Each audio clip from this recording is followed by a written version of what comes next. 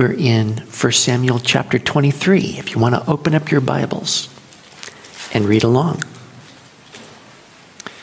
Now it says in Psalm 91, "He who dwells in the secret place of the Most High will dwell in the shadow of the Almighty."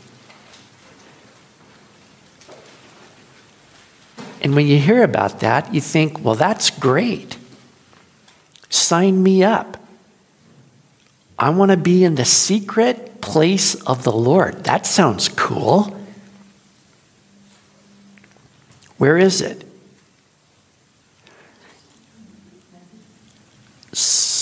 We're in 1 Samuel chapter 23. But I cheated and went to Psalm 91. Okay, where is the secret place of the Lord? How do I get there? How do I stay there? The answer? It's a secret. What? You have to learn this secret. Okay, how do I learn the secret? You have to go through difficult times and lose the support of people around you. Oh, may I pass on that one? You know, you'd want to be crazy to say, oh, I want to go through difficult times. And yet, that's what you have to do to learn this. It's more important than having a nice, safe life. You think, well, wait a minute. I don't like pain. I don't know about everybody else, but that's not my favorite. And I need everybody around me to support me. I want to be appreciated and liked. And I want a nice, smooth boat ride. I don't like waves. I just want a nice, smooth life. But here's something more important. And that is learning how to live with God in this life so that no problem moves you. Nothing throws you off, upsets you, wipes you out. You can be faithful to God in every situation so that when you stand before God, He says, well done. Good and faithful servant. So whether David likes it or not, he is about to learn to live in the secret place of the Most High. Now, are you interested in learning how to live in the secret place? I am very interested myself. So here we are in 1 Samuel 23. It says, "Then they told David, saying, 'Look, the Philistines are fighting against Keilah, and they're robbing the threshing floors.' Therefore David inquired of the Lord, saying, 'Shall I go and attack these Philistines?'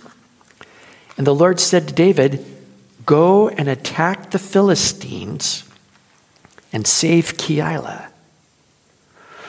But David's men said to him, 'Look, we're afraid here in Judah. How much more then if we go to Keilah against the armies of the Philistines?' Then David inquired of the Lord once again.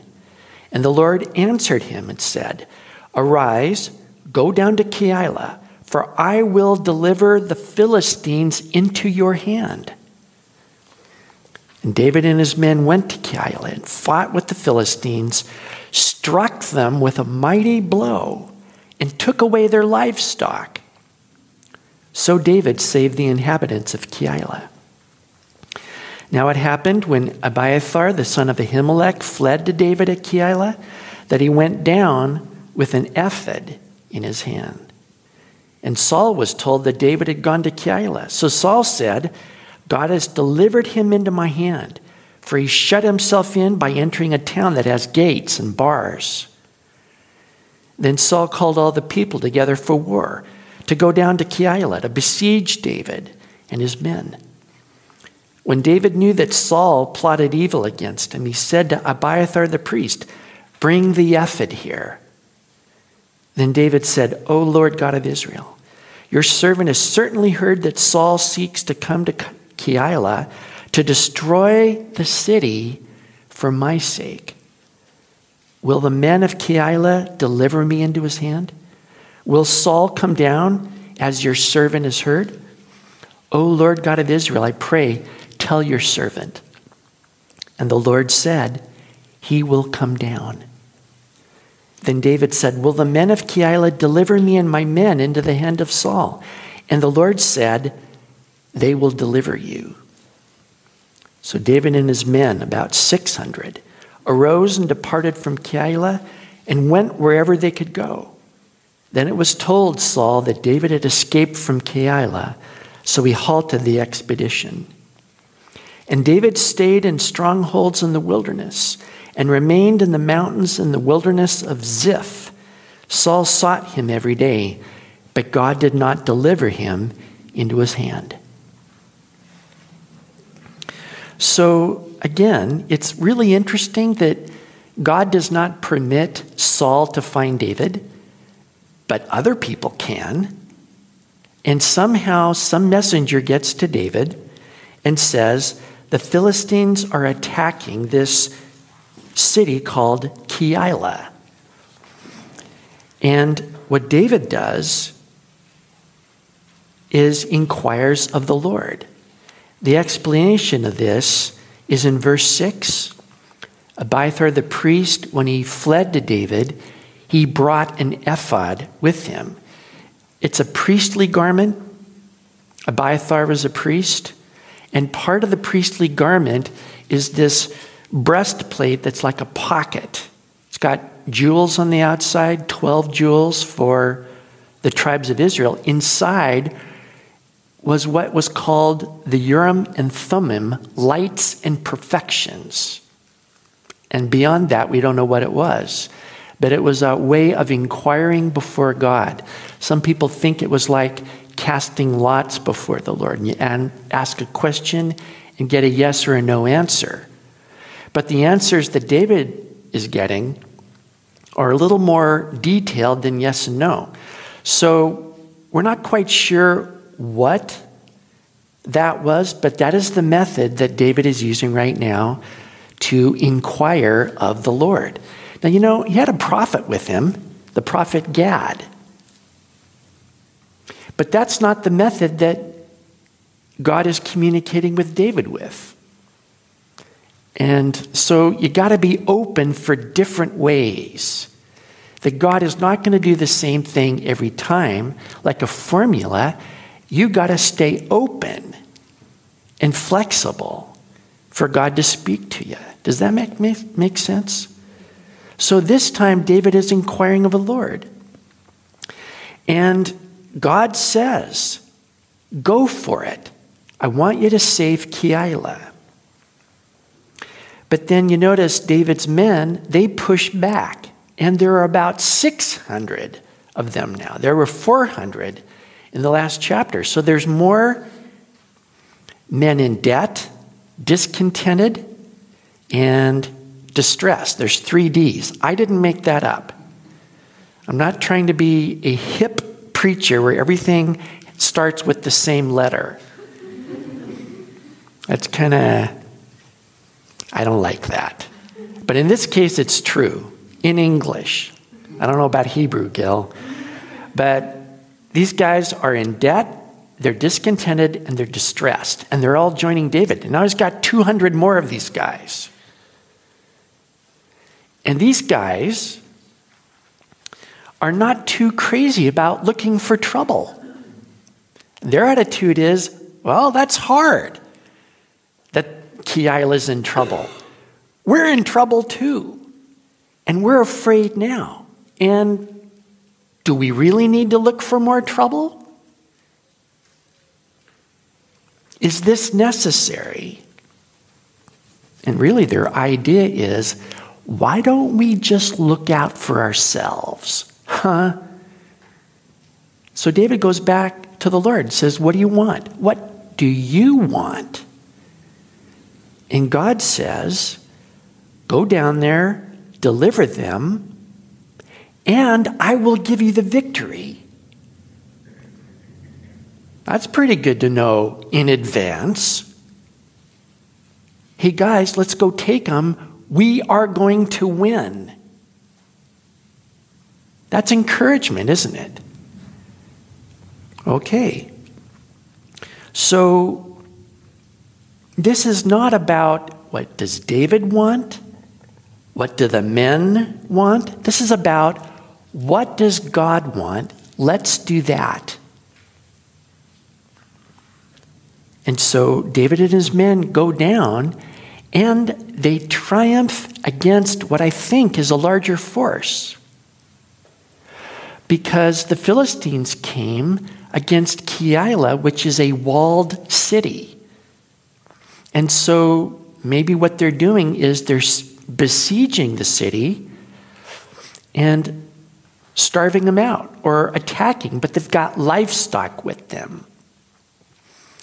Now, I can't imagine that a band of raiders who hit quickly are going to bring a bunch of cattle with them. You know, why would you want to slow you down? You want to get in there, hit, and then get out, right? So I think it must have been a pretty big force. And yet David and his men go down there, and they hit the Philistines. They lose a lot of men, and David takes away their livestock. Pretty good victory. Now you notice, in verse 7, Saul hears that David has gone to Keilah. There are people who are informing on David's actions.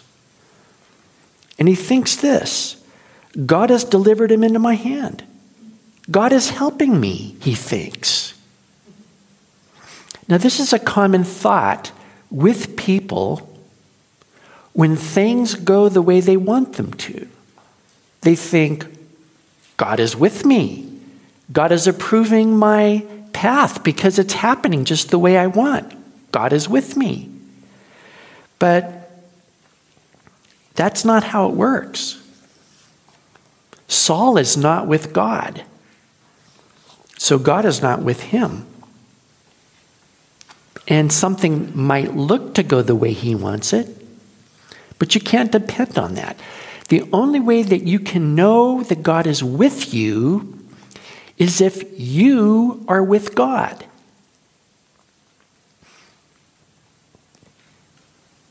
And if you live contrary to God, do not expect him to bless you. He doesn't have to.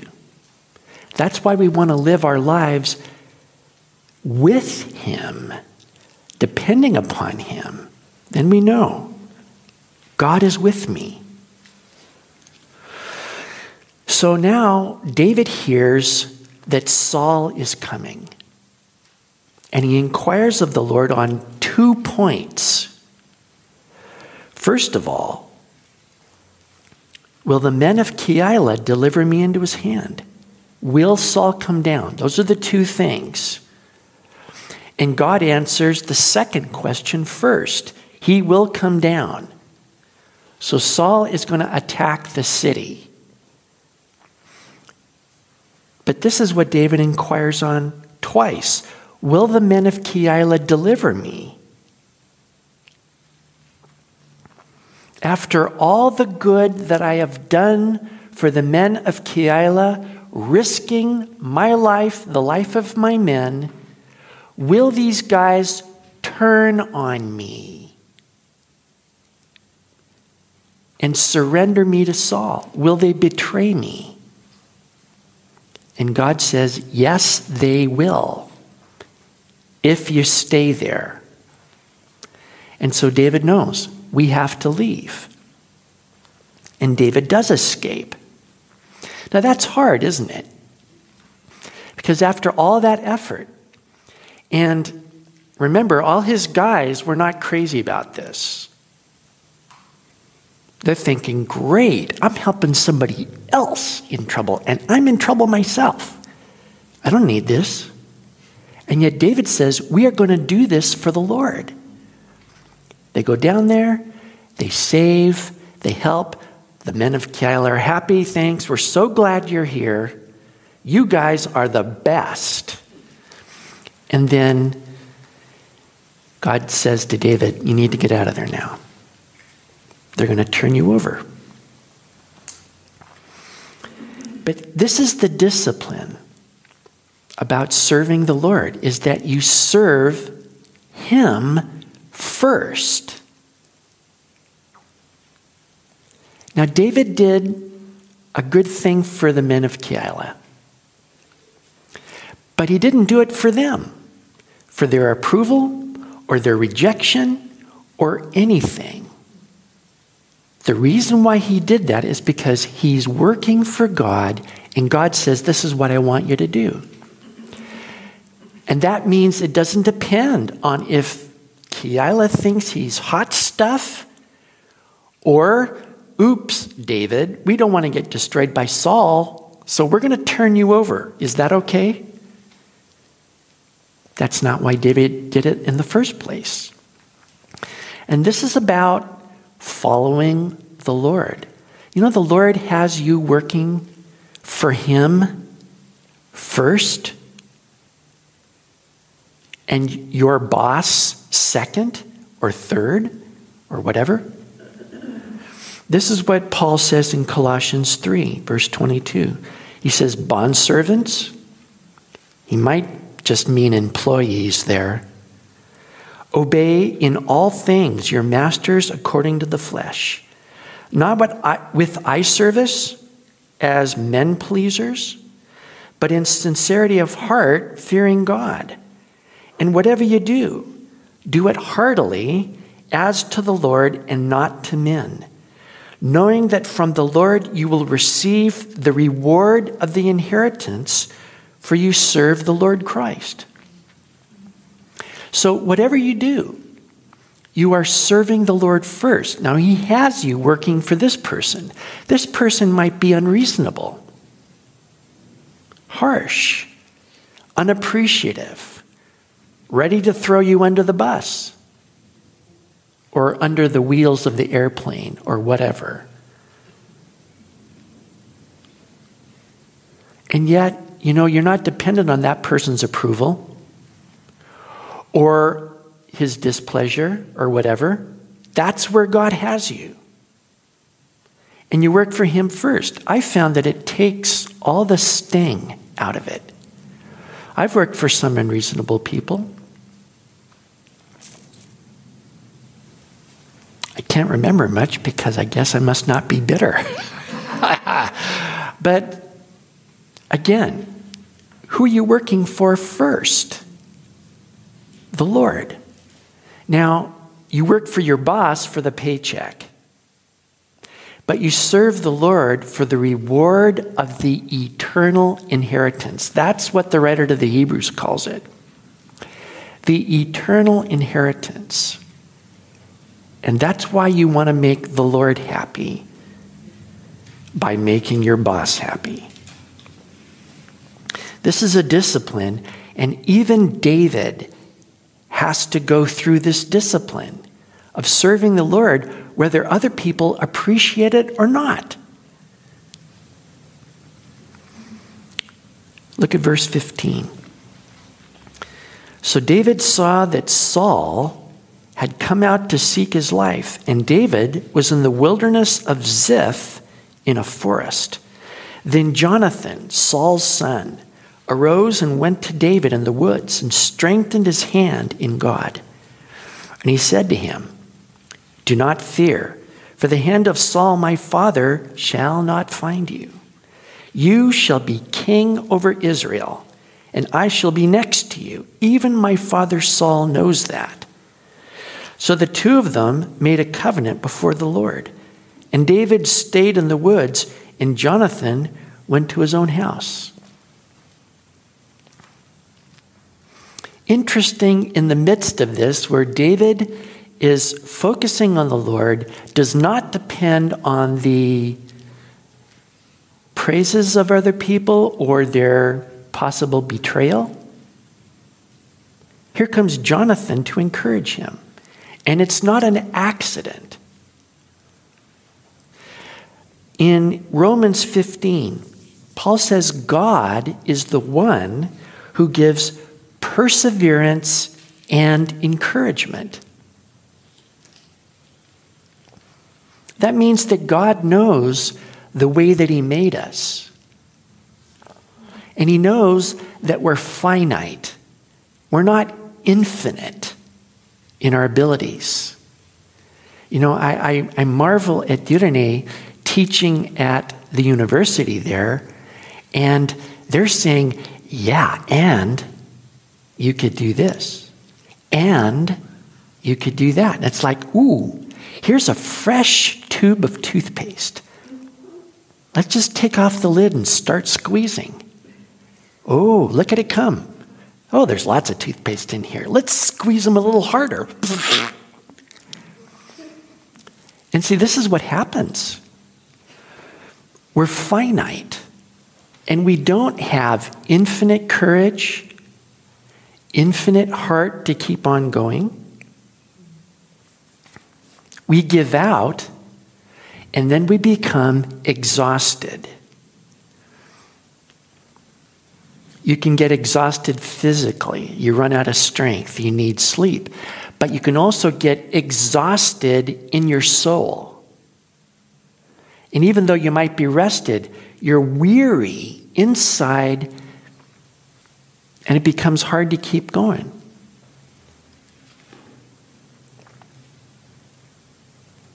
God knows that we run out of courage and hope and faith. And so he's even designed it that we can get that encouragement that we need. This is part of living in that secret place, is it's a source of encouragement. Now, God gives encouragement through people, through his word, and through the truth. That's just what I notice here.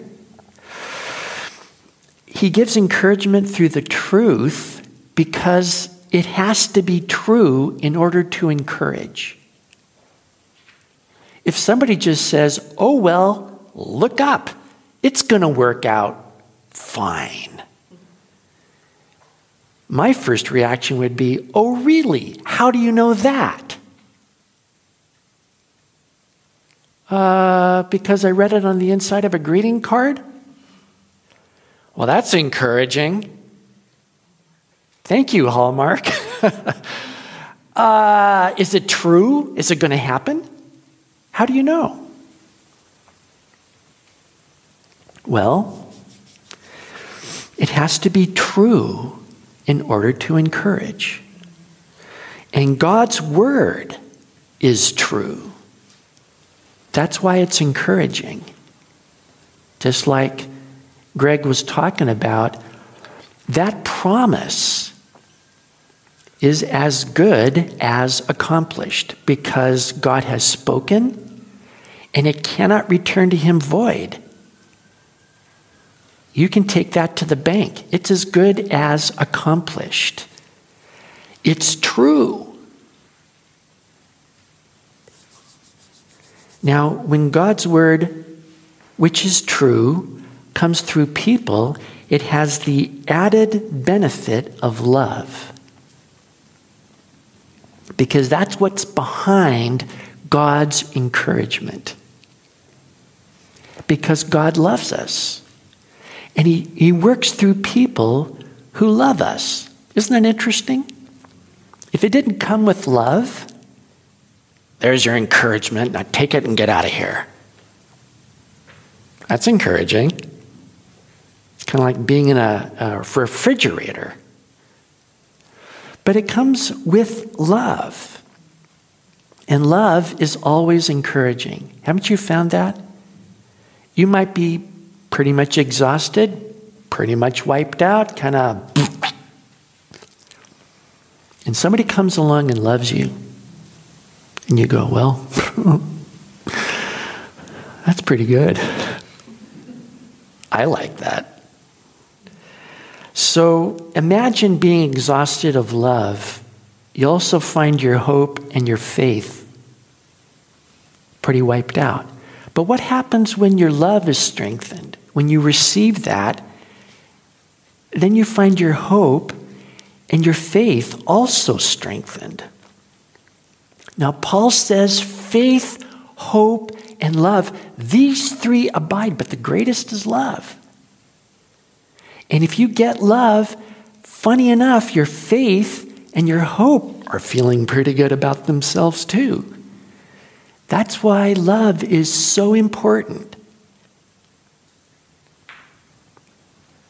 Now, David knows Jonathan loves him. Jonathan has made it clear.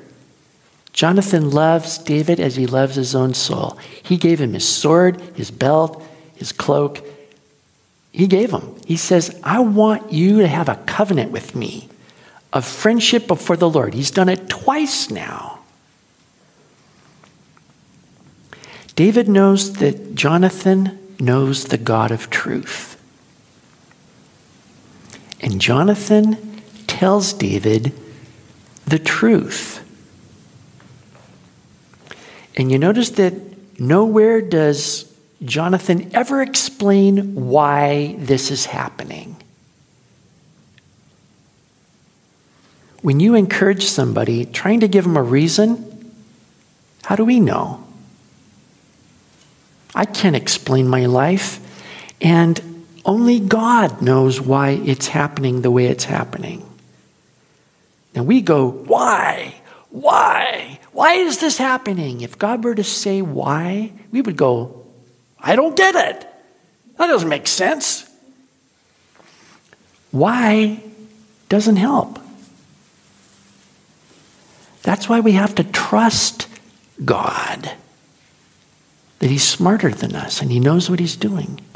And he's not about to lose us. He will get us where we need to be. But those steps are ordered of the Lord. How then can a man understand his way? God is acting according to a wisdom that's so far above us. It wouldn't make sense. But it will do exactly what he wants it to do, which is to make us like Christ. That's what's going on here. So Jonathan doesn't talk about why, but he does give the truth. He says, the hand of Saul, my father, is not going to find you. Because God has called you to be king over Israel. And a dead king can't rule. That means you have to make it there. Because he called you. That means that whatever happens, my father is not going to get you. He's not going to kill you. You're going to make it fine. God knew in advance that Saul wasn't going to get off the throne, that he's going to get paranoid, that he's going to attack David. God knew all these things. And it doesn't matter how many difficulties are out there, how paranoid Saul is, any of that stuff. People informing, let them inform. And call out the army and do anything you want. Doesn't matter. God called you to be king of Israel. Nothing can stop that. Is that not true? That's pretty encouraging then. Even my father knows this. Isn't that not crazy?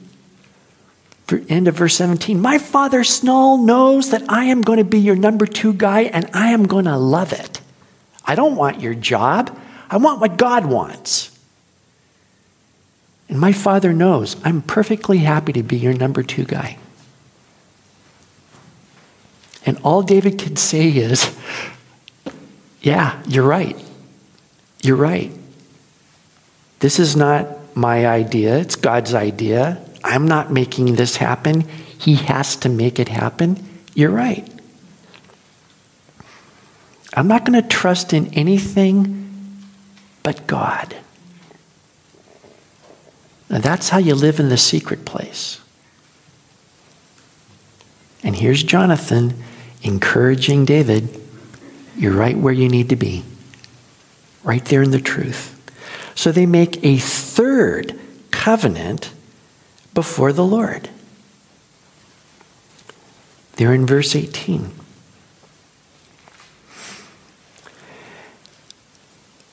The Lord in their relationship, what a foundation. Who can take all the stress and the problems of a relationship and bear it up and make it firm and stable. That's why they always do this. It's a covenant of the Lord between you and me. That makes a relationship that is stable, strong, can last. That's the kind of relationships you want. That also is encouraging. So, back to real life, verse 19. Then the Ziphites came up to Saul at Gibeah, saying, Is David not hiding in the strongholds in the woods in the hill of Keilah, which is on the south of Yeshimon? They're informing on him. Now therefore, O king, come down according to all the desire of your soul to come down, and our part shall be to deliver him into the king's hand. And Saul said, Blessed are you of the Lord, for you have compassion on me. Please go and find out for sure and see the place where his hideout is, and who has seen him there, for I'm told he's very crafty. See, therefore, and take knowledge of all the lurking places where he hides, and come back to me with certainty, and I will go with you. And it shall be, if he is in the land, that I will search for him throughout all the clans of Judah. So they arose and went to Ziph before Saul. But David and his men were in the wilderness of Maon, in the plain on the south of Yeshimon. When Saul and his men went to seek him, they told David. Therefore he went down to the rock and stayed in the wilderness of Maon. And when Saul heard that, he pursued David into the wilderness of Maon. Then Saul went on one side of the mountain, and David and his men on the other side of the mountain. So David made haste to get away from Saul, for Saul and his men were encircling David and his men to take him. But a messenger came to Saul saying, Hurry and come, for the Philistines have invaded the land. Therefore Saul returned from pursuing David and went against the Philistines. So they called that place the Rock of Escape. Then David went up from there and dwelt in strongholds at En-Gedi. So here's betrayal. Ziph, this village is located in Judah. David is from the tribe of Judah. They ought to be buddies and stick together, and we're in Judah. You know, we're not in, what's the other tribe? Gryffindor or Slytherin or, I'm sorry, what? No, this is the Bible. So they should hang together. They're in Judah. And yet Ziph, all the guys there think this is our big chance to get in good with Saul, get rewards, get all that stuff. So they just say, we got David. And Saul says, keep an eye on him. And they say, yes, we will. We're going to get the whole army. And Saul actually is on one side of the mountain. David's on the other. He sends his forces in two groups. They're going to get David.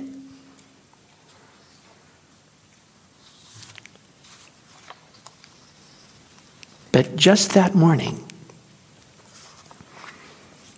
some Philistine commander put down his coffee and has said, you know what? We need to make a hit on Israel. And his second in command says, You think that's a good idea, sir? I mean, Keilah. And the commander goes, yeah, that was hard. But I've been thinking about this all night, and I can't get it out of my mind. We need to show Israel who's boss. We need to make a hit. I want you to get the men ready. We're going to ride. Now here's David, thinking this is it. This is it. But unknown to him, God's already been working to move the Philistines, who are no big fans of David, to go make a hit on Israel. Why? So they can send a messenger to Saul at the last second to say, you got to come right now. And Saul goes,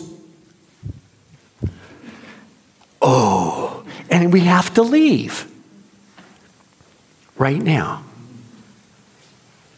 Now, this is God. This is God because he is seldom early, but he's never late. Think about this. I want God to save me with a margin. I want the enemy to be blown up just after they get out of bed, way before they reach me. But it doesn't work like that, does it? No, you get into a situation and you go, oh God, please help me. And then it gets a little worse and you go, oh God, please help me. And it gets a little worse and now you're yodeling. Oh, please help me. And then God does something. See? And you go, thank you. But that's God.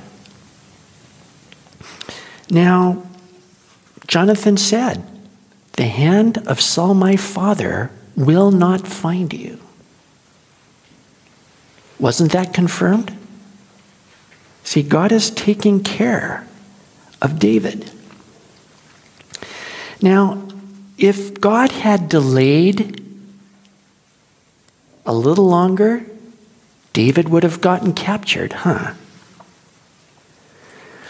This is a discipline to have to wait for the Lord and keep waiting for him. That means trust. Trust in the Bible and wait are the same thing because I'm waiting, expecting. And this discipline means we learn that we have to keep our nerve up and trust God. Always. There's never a good time to say, okay, time to freak out now. So now I'm going to roll on the floor and scream because we're going to die. Nope. You have to trust in the Lord only. Now, Saul was in a similar situation.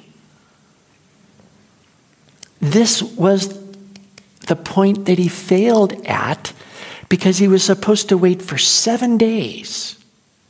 And then Samuel would come. Now the Philistines are waiting there and the 7 days are grinding on. And it's the 7th day. And where is he? Where is he? You know what? I think I better offer those sacrifices right now. So he offers them up and then Samuel shows up. Saul needed to wait 15 more minutes. If he'd have known Samuel will be here in 15 minutes, he would have said, oh, okay.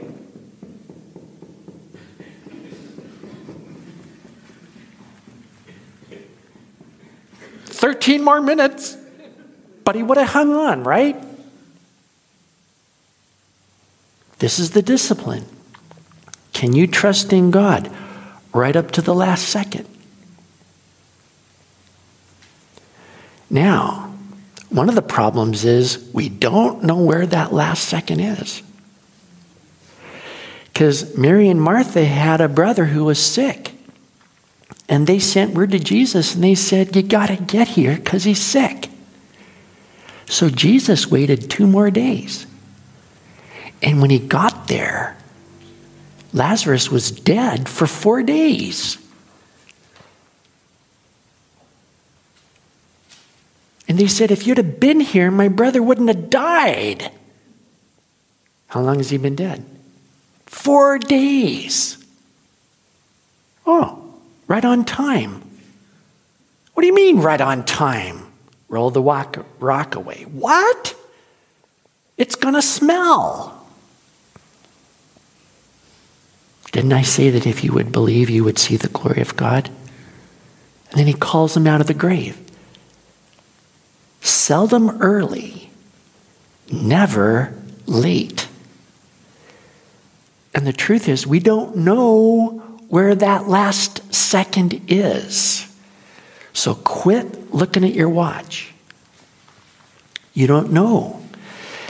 It might have to die so that Jesus can raise it from the dead. You don't know.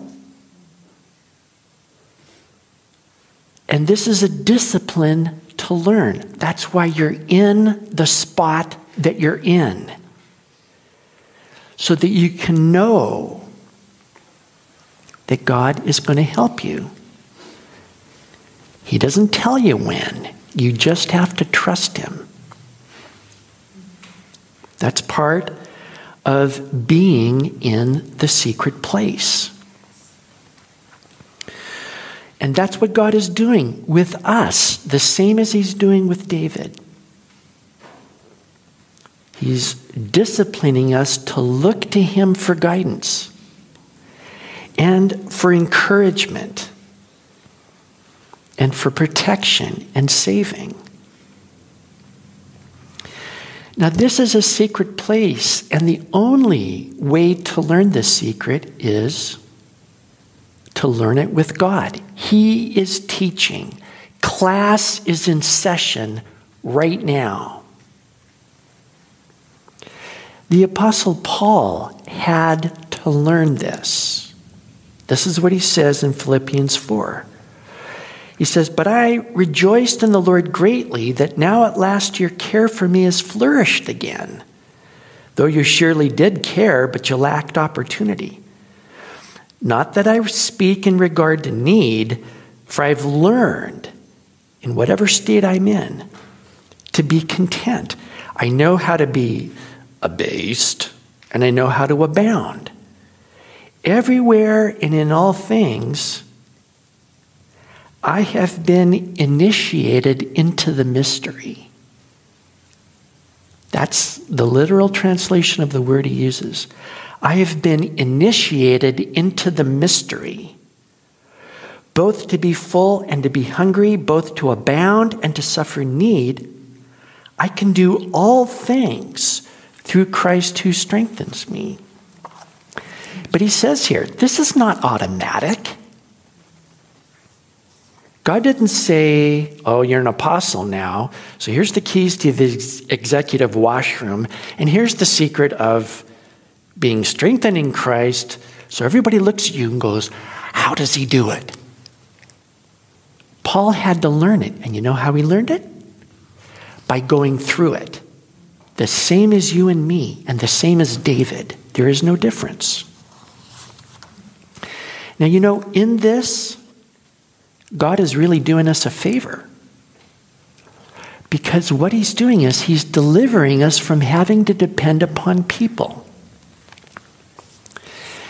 And it would be nice if we could depend on people, if they would appreciate our sacrifices for them, and if they would pay us back, and we could have this sort of give and take and wonderfulness and all.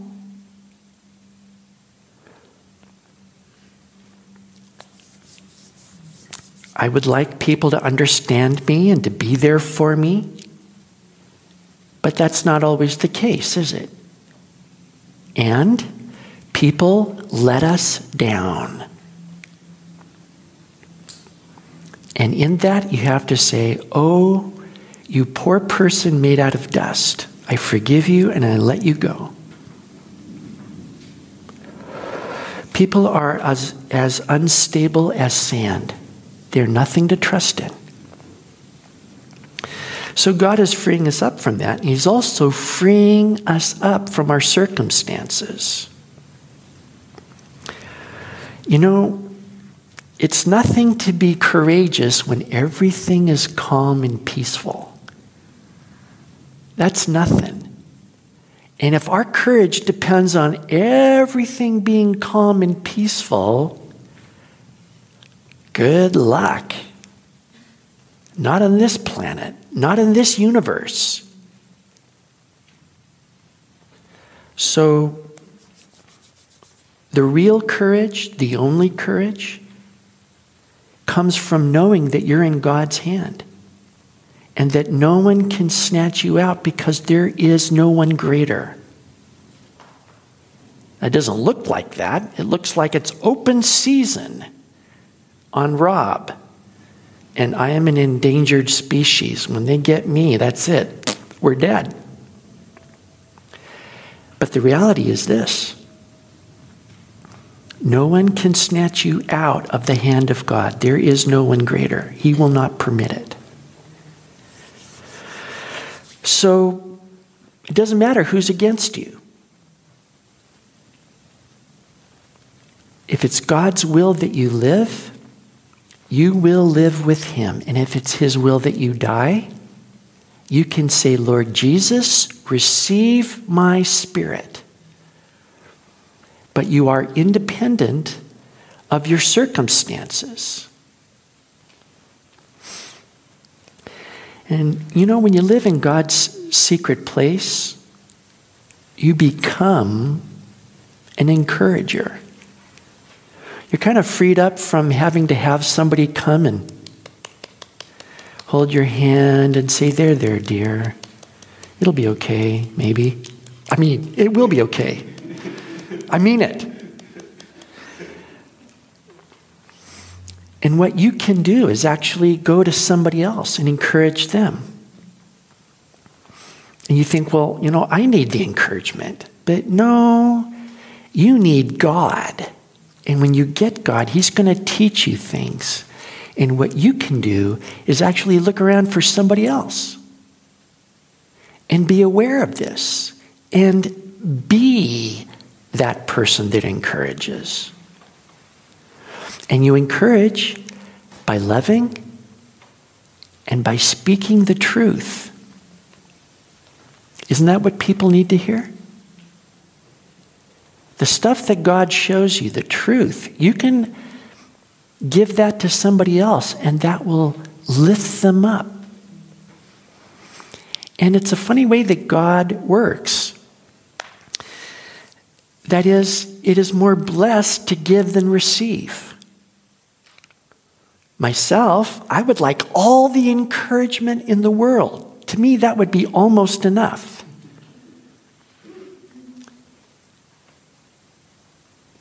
But how much greater is it to give and to realize, okay, the both of us are going to make it.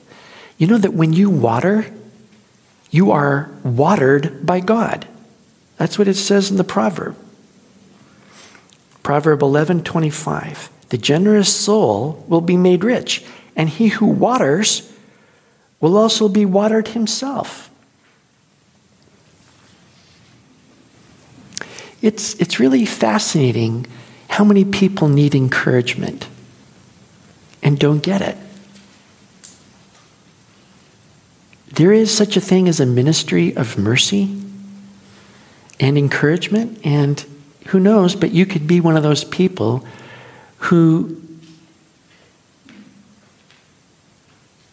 it is the way God built you that you need to look out for others and listen up for who's struggling, and then connect that person up with truth that is going to give that person what they need to keep going.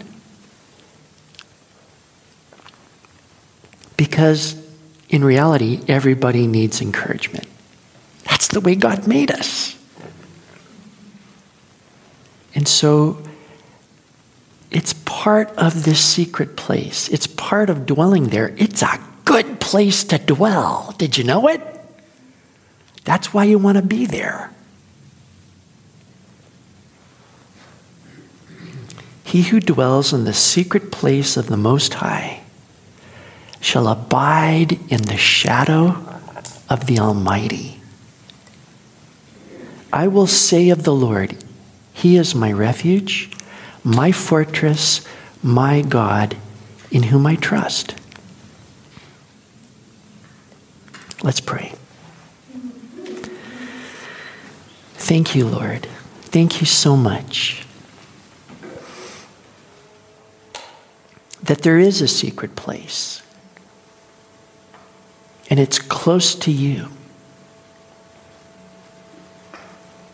And every blessing and every good thing comes from you. And it's not wrong to want that goodness. That's what you made us for. We thank you that you're good, willing to bless.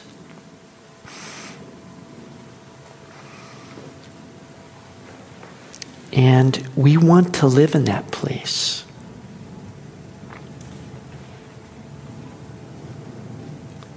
We have this world full of difficulties that we live in.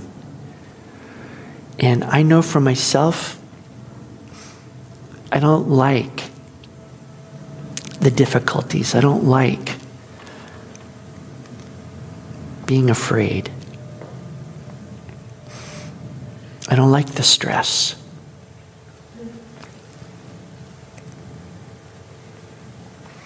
But I praise you and thank you that you are with us.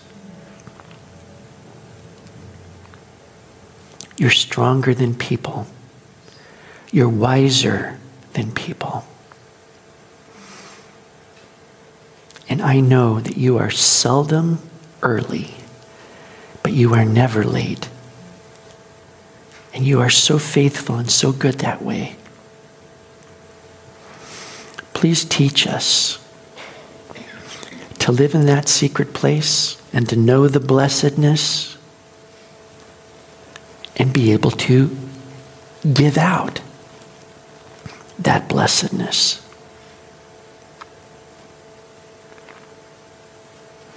Help us not to be afraid of a difficult life, a hard life, a sad life, a painful life. Help us to have life with you.